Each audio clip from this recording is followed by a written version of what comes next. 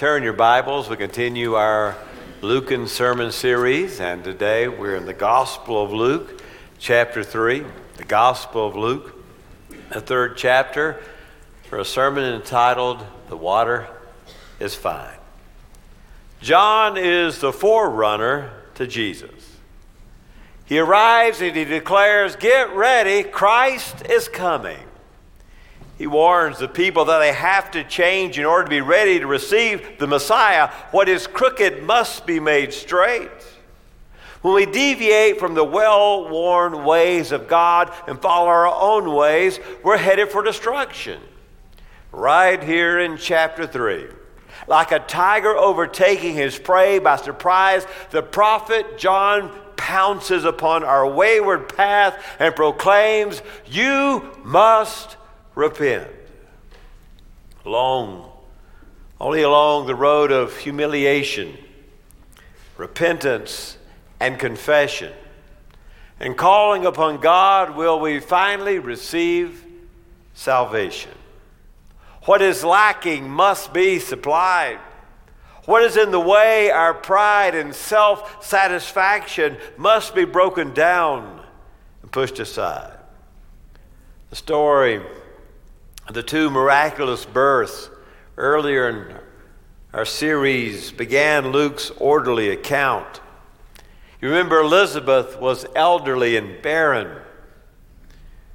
But the angel of the Lord declared that God would bless her and Zacharias with a son, and you shall call him John.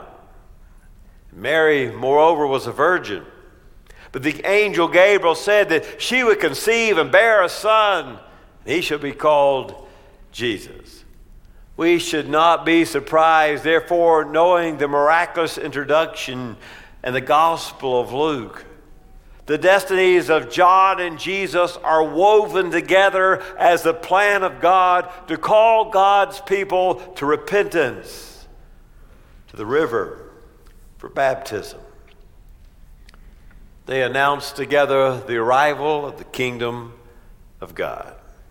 But before Jesus can take center stage with the preaching of the kingdom, we must first hear the clarion call of John the Baptist to repent. Well, look at verses 1 and 2.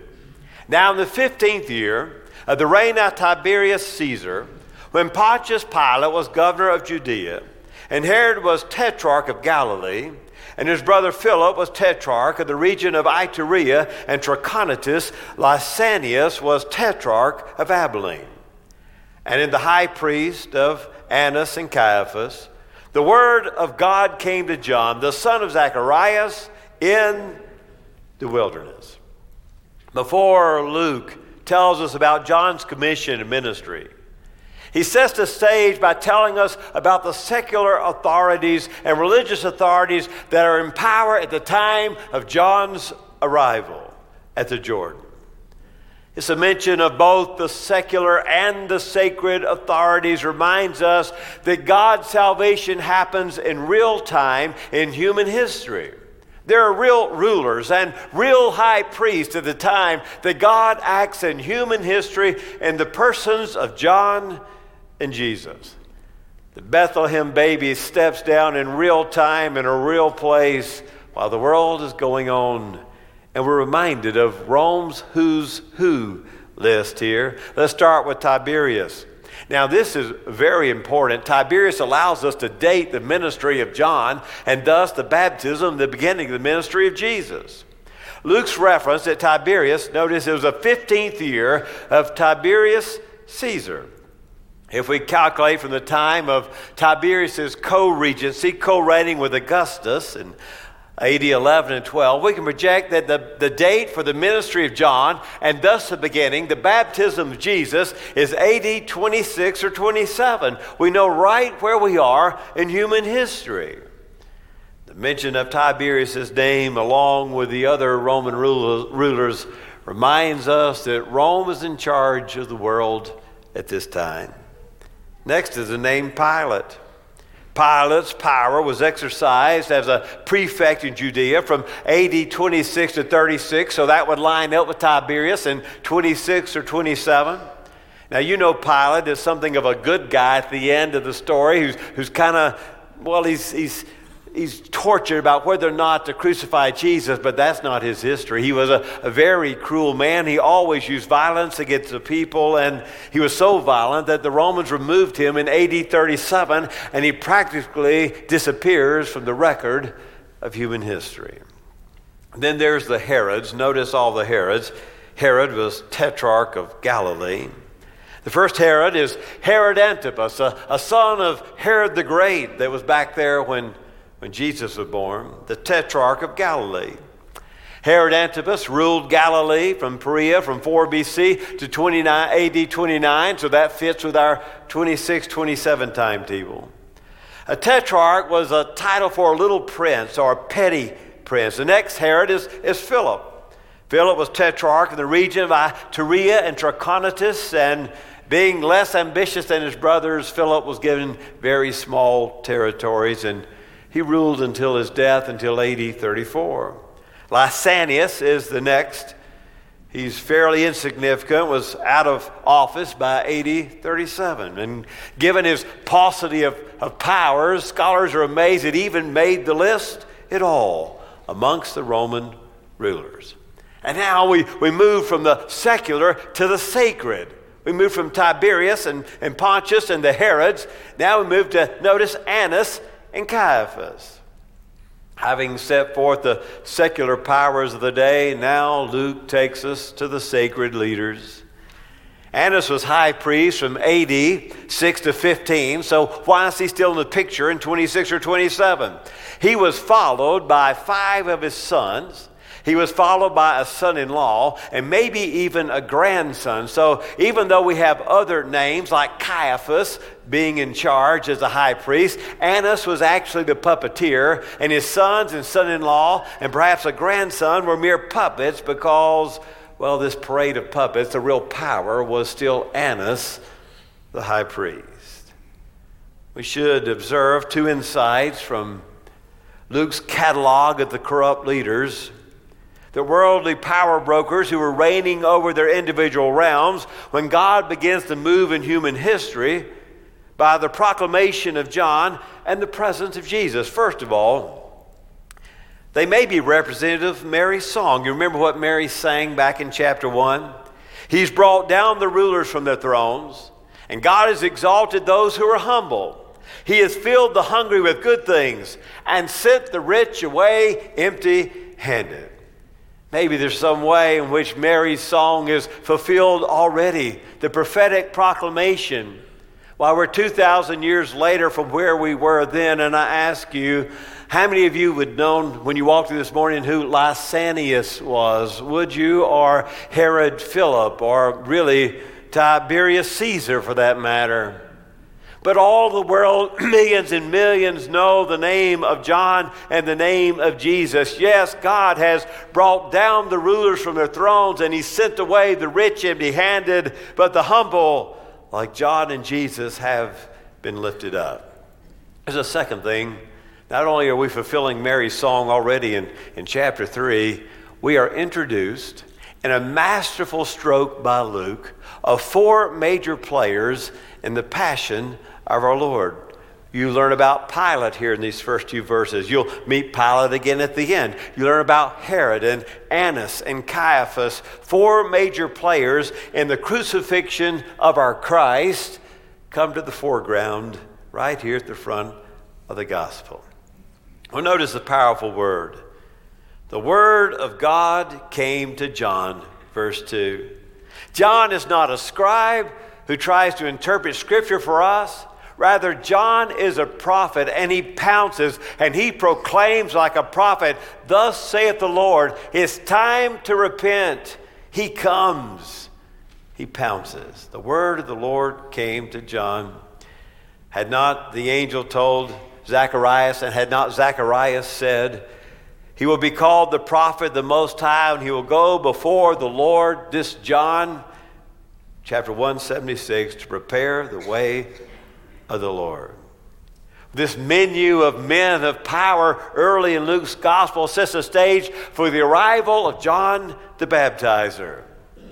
And Luke takes us now beyond the powers into the place. Notice what happens in verse 2. He's in the wilderness. It all happens in the wilderness. We move from the palaces of the powerful, and now we move to the place of the wilderness. Now, wilderness would have been a word for an uninhabited region. It reminds us of Isaiah 40, where the voice of one crying in the wilderness. John is fulfilling the prophecy. We're reminded Elijah himself was taken up, the one whose spirit John the Baptizer comes in. He was taken up beyond the Jordan from the wilderness. And the prophets had told us when God renews his people, Hosea, Jeremiah, Amos, he will happen and begin in the wilderness. And so John the Baptizer, having the word of God, goes to the wilderness, like the prophets have said, the place of renewal and the place of cleansing for God's people. Well, notice what he preaches in verses 3 through 6, the preaching of repentance. And he came to all the district around the Jordan, preaching baptism of repentance for the forgiveness of sins, as written in the book of the words Isaiah the prophet, Isaiah 40. The voice of one crying in the wilderness, make ready the way of the Lord. Make his paths straight. Every ravine shall be filled up, and every mountain and hill shall be brought low. The crooked shall become straight. The rough roads need to be made smooth. And all flesh, not just Israel, all flesh, Isaiah said, will see the salvation of God. John's message is clear. Ancient Israel, you must repent. Do a 180. Turn away from your ways and go to God's way. Before you'll ever receive God's salvation, this coming in the Messiah who will follow me, you must get your heart ready. You must repent. Now, the word for preaching here is really the word of announcing or heralding. He comes announcing. John's message is not mundane, but rather it is a unique, it is an announcement. He's heralding baptism, that ancient Israel must come and be baptized. Get ready, for the Christ is coming, who will say, repent, for the kingdom of God is at hand. It's a call to humility. It's a call to repentance, and it would have been absolutely unprecedented. You see, there might have been a proselyte who might be baptized, someone other than an Israelite, other than a Jew, but it was unheard of for a prophet to go down to the river and call the Jews to get in the water. He wasn't calling the other nations to repent, but rather he was calling ancient Israel herself to get into the water and repent, submit to the baptismal waters. It would have been so offensive to the ancient Israelites. While John's use of the Jordan waters portrays a cleansing of the heart, John's baptism was neither ultimate nor final. It really anticipates a baptism that comes with Christ, baptism in the Spirit. And Christian baptism transcends John, and it shows when we're baptized that we participate with Christ. We die with Christ. We're buried, and we rise with Christ. John's baptism is a call to get the heart ready for the real baptism of the Spirit, the baptism into the church. We understand at last, John's true mission was that of one crying in the wilderness, make ready the way of the Lord.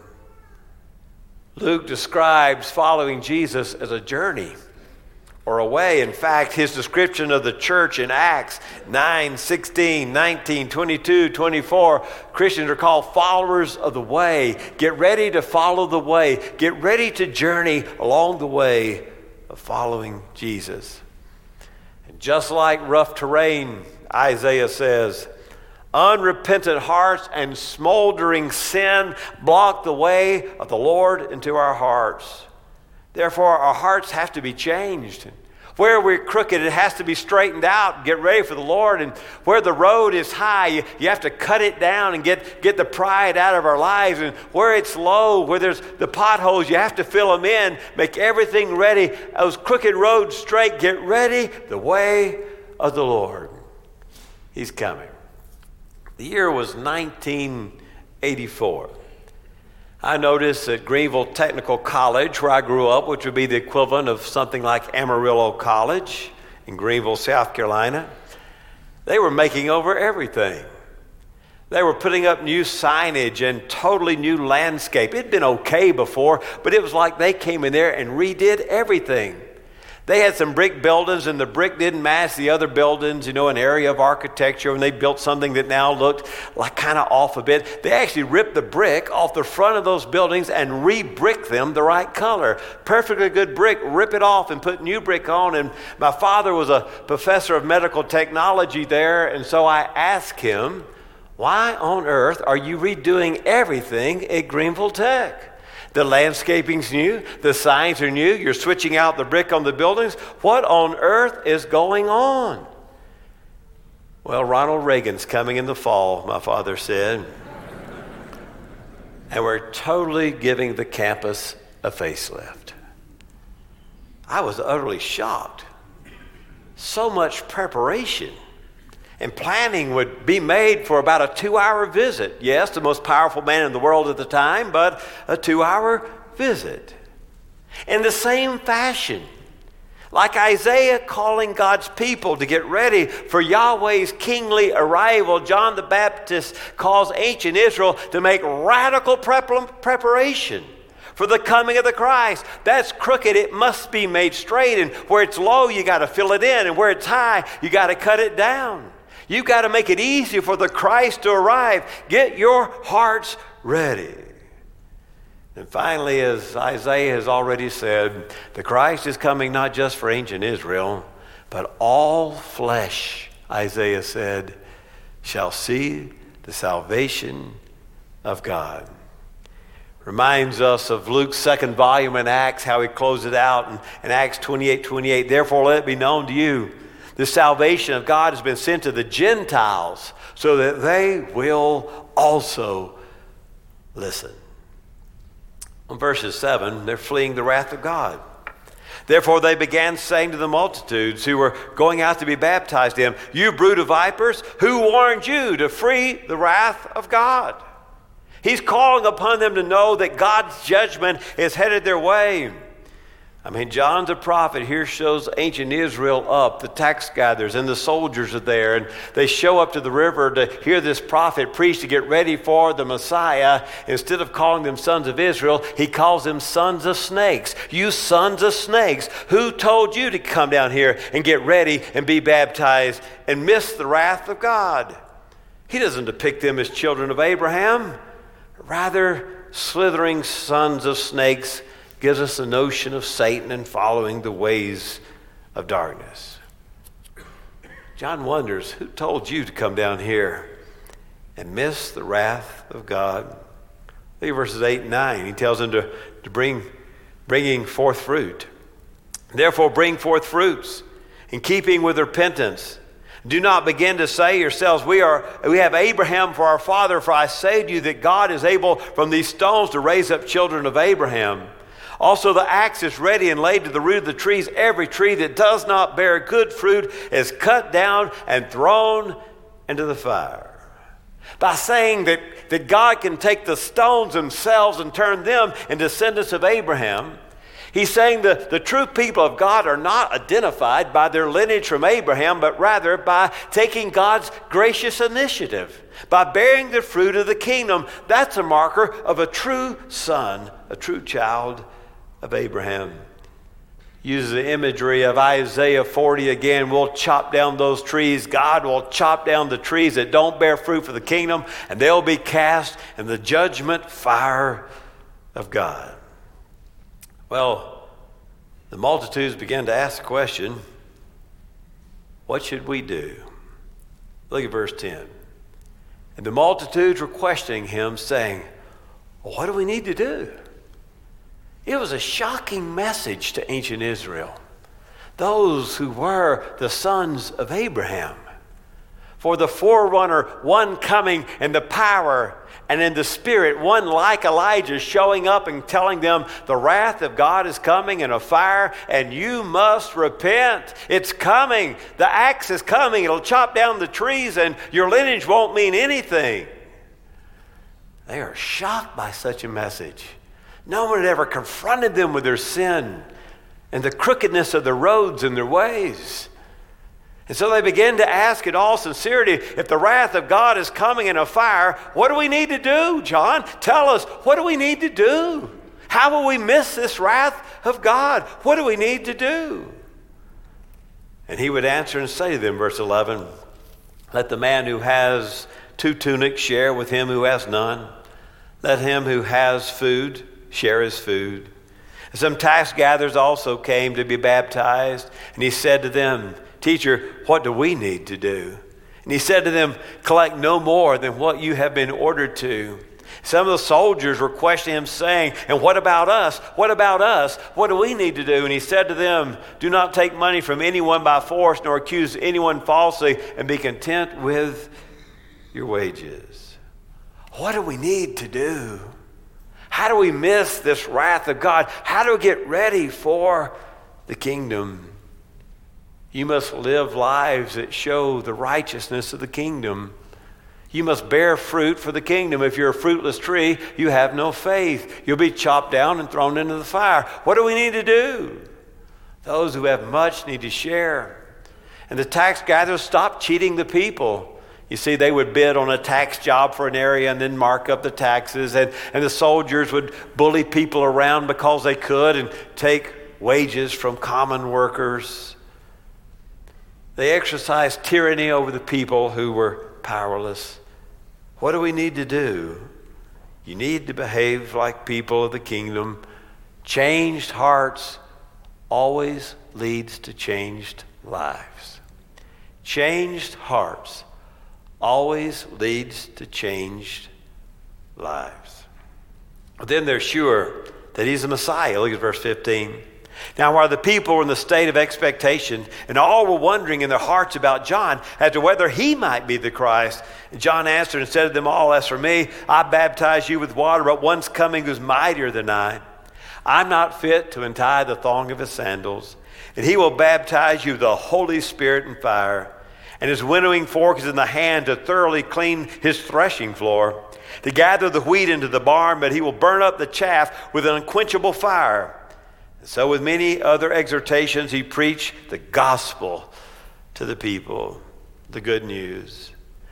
John's preaching and call to repentance stirred messianic expectations. Is this the one? Is John the Messiah? Is he the Christ we've been waiting for? Oh, no. I'm baptizing you with water. I'm getting you ready for the kingdom, but there's one coming. He's going to baptize you with the Holy Spirit, and he will baptize you with fire. And of course, remember, on the day of Pentecost in Acts 2, there are tongues of fire. The Holy Spirit's coming upon those who are baptized with water. And the one who's coming after me, I'm not even worthy to do the lowest job of a slave. I can't undo his sandals to wash his feet. John is saying, I'm not worthy. He is the one who's worthy. The long-awaited Messiah, however, he'll carry forth the judgment of Isaiah.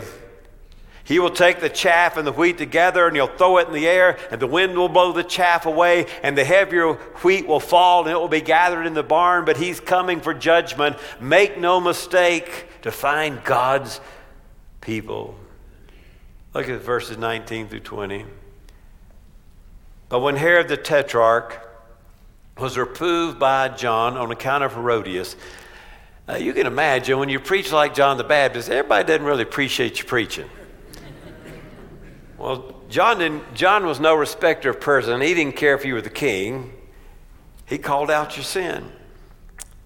When Herod the Tetrarch was reproved by John, what happened here is Herod left his wife and took his brother's wife away from his brother.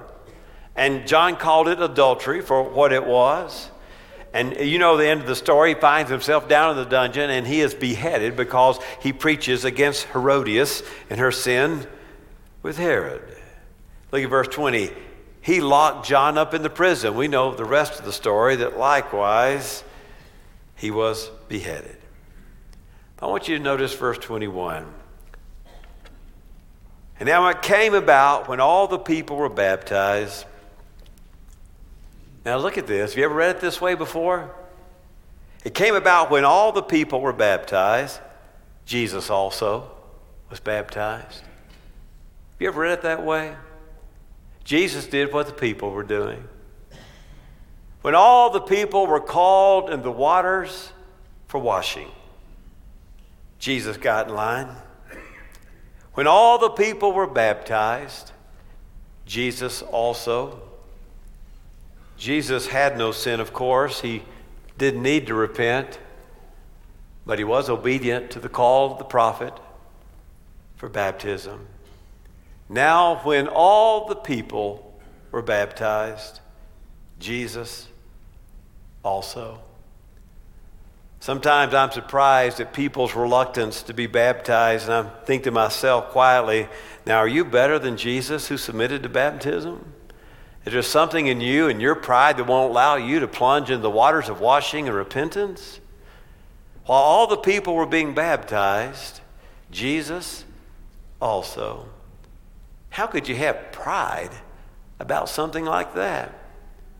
How could you be too good to plunge into the waters of God's cleansing to demonstrate your faith, to show that you die with him and you rise with him? When all the people were being baptized, Jesus also.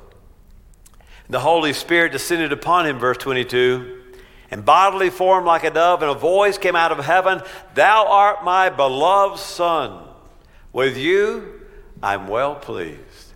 Prayer of Jesus while he's baptized opens up the window between earth and heaven. And the bodily form of a dove, the Spirit descends, and we hear this thunderous voice at the very beginning of the ministry of Jesus. Right there, the Spirit comes, and the announcement is, my Messiah is here. Look at verse 23. And that begins his ministry. That begins his ministry. John issued a clarion call to the tax gatherers. And John issued a forceful message to the soldiers.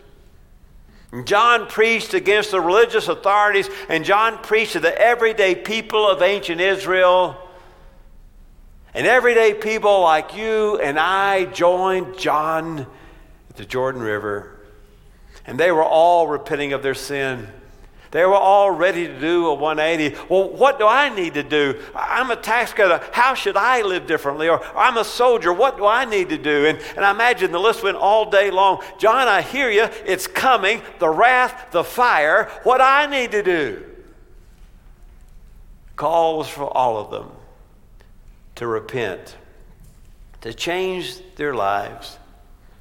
As sinners, if they're really seeking the salvation of God, the repentance calls for a fruitful change that aligns our way with God's way. The Messiah is here, John says. The Jordan River is right behind him while he's preaching.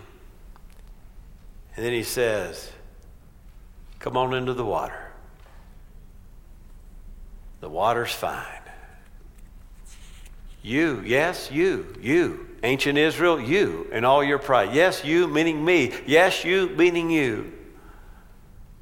You need to humble yourself. The water was fine enough for the people. It was fine enough for Jesus.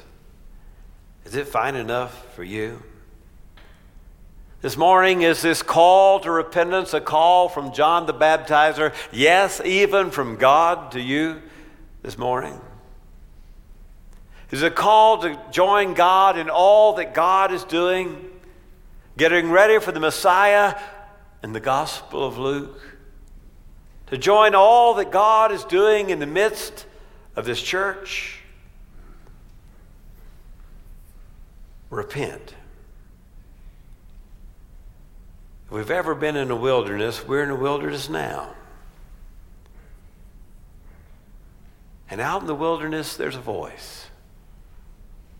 And the voice says, we got to stop. We got to turn. We got to humble ourselves. We got to call ourselves what we are. We are sinners in the hands of an almighty God who judges. And not walk to the water, but race and plunge to get ready for his kingdom. Come on in. Come on in. The water's fine. Oh God, we come this morning. We realize that we're no better than ancient Israel. We're no better than the tax gatherers and the soldiers. We're no better than the religious authorities who were pretending. The reality is the call of John is a call to us today. To stop doing things our way and to look to God's way. And as we're going through Luke's gospel, Jesus is arriving on the scene. And heaven's opening up and the thunderous voice is saying, this is the one we've waited for, and he is here. And now that he is here, everything must change. Everything about our lives must change, and our relationships must change. Our interests, our values, our core, it must all be different. Because he's here. In the name of Jesus we pray. Amen.